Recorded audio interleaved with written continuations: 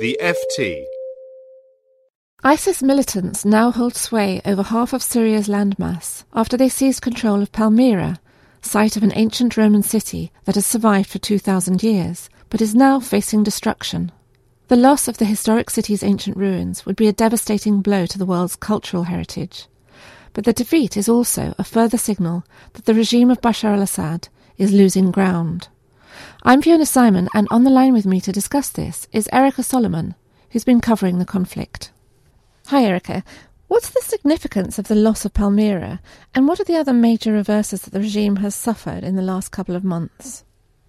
I think what makes the loss of Palmyra significant is the resonance it will have not only with Syrians but with the international community, because of course it is the site of some beautiful ancient antiquities, rows and rows of amazing Roman columns and ruins, and it was an oasis basically in the ancient world that connected Eastern civilizations with the Roman Empire.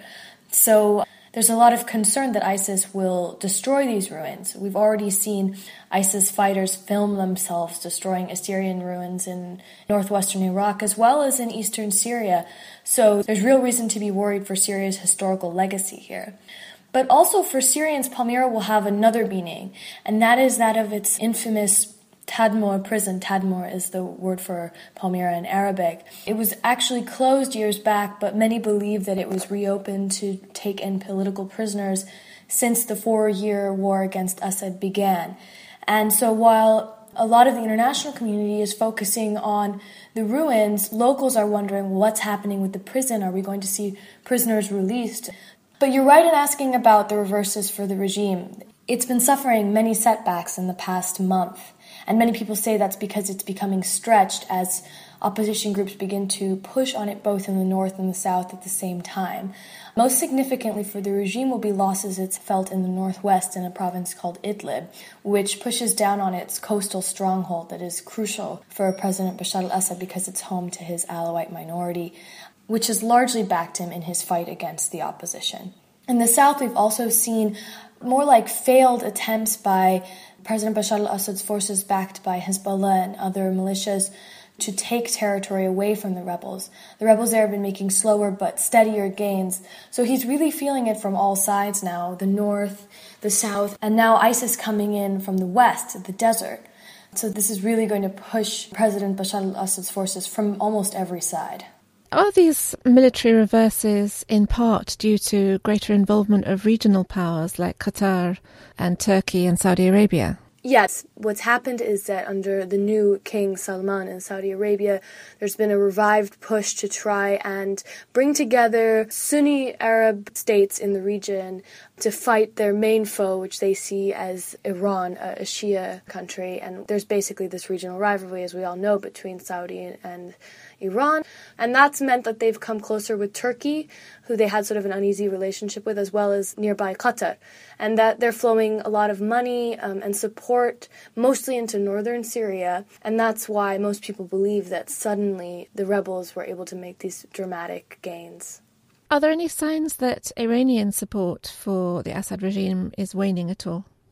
There's a lot of speculation about this now. Militarily, I don't think there's any doubt that Iran is still very much with Assad's forces, with Hezbollah, the Lebanese Shia militia, helping them in this fight. But politically, some observers, diplomats, economists say that they're just seeing signs that maybe from the political side, Iran is not as willing to give financially as it was before. And people have come up with a lot of reasons for why that might be. Perhaps because of the drop in oil prices, Iran just can't afford it.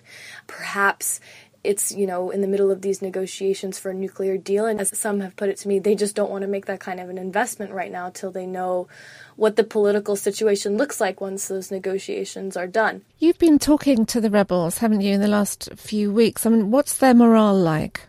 Morale is good, but I can't describe it as the kind of euphoria that you used to see 2-3 years ago when the rebels first started making advances. And you don't see rebels now saying like, oh, we will bring down the regime in a few months. They're cautiously saying that they hope they can bring down the regime and that they want to.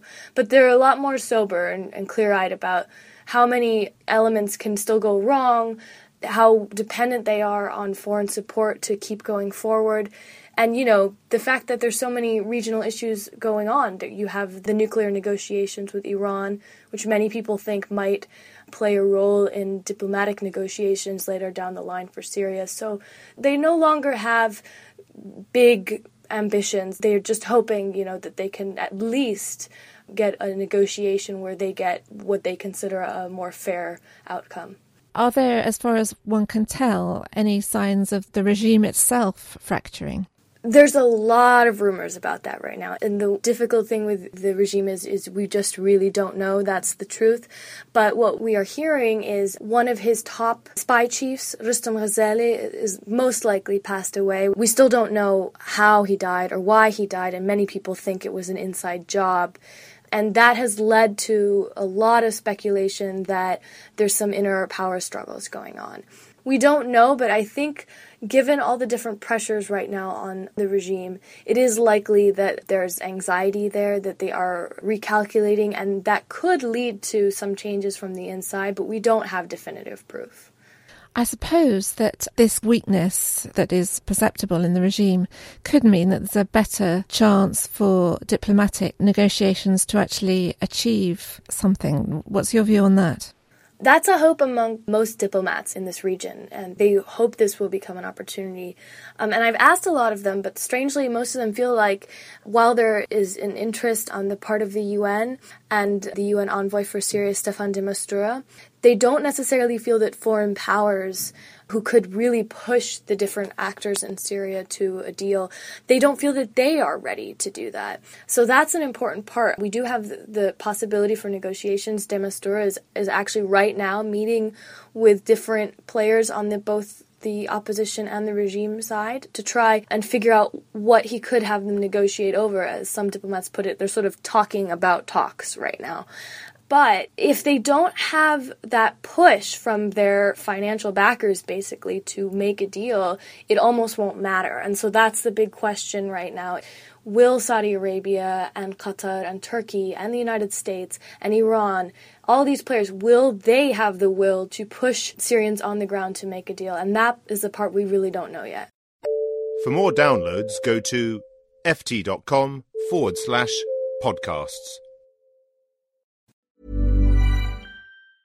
Hey, it's Danny Pellegrino from Everything Iconic.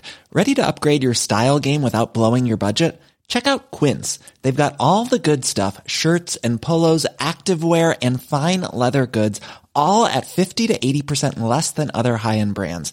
And the best part? They're all about safe, ethical, and responsible manufacturing. Get that luxury vibe without the luxury price tag. Hit up quince.com/upgrade for free shipping and 365-day returns on your next order. That's quince.com/upgrade.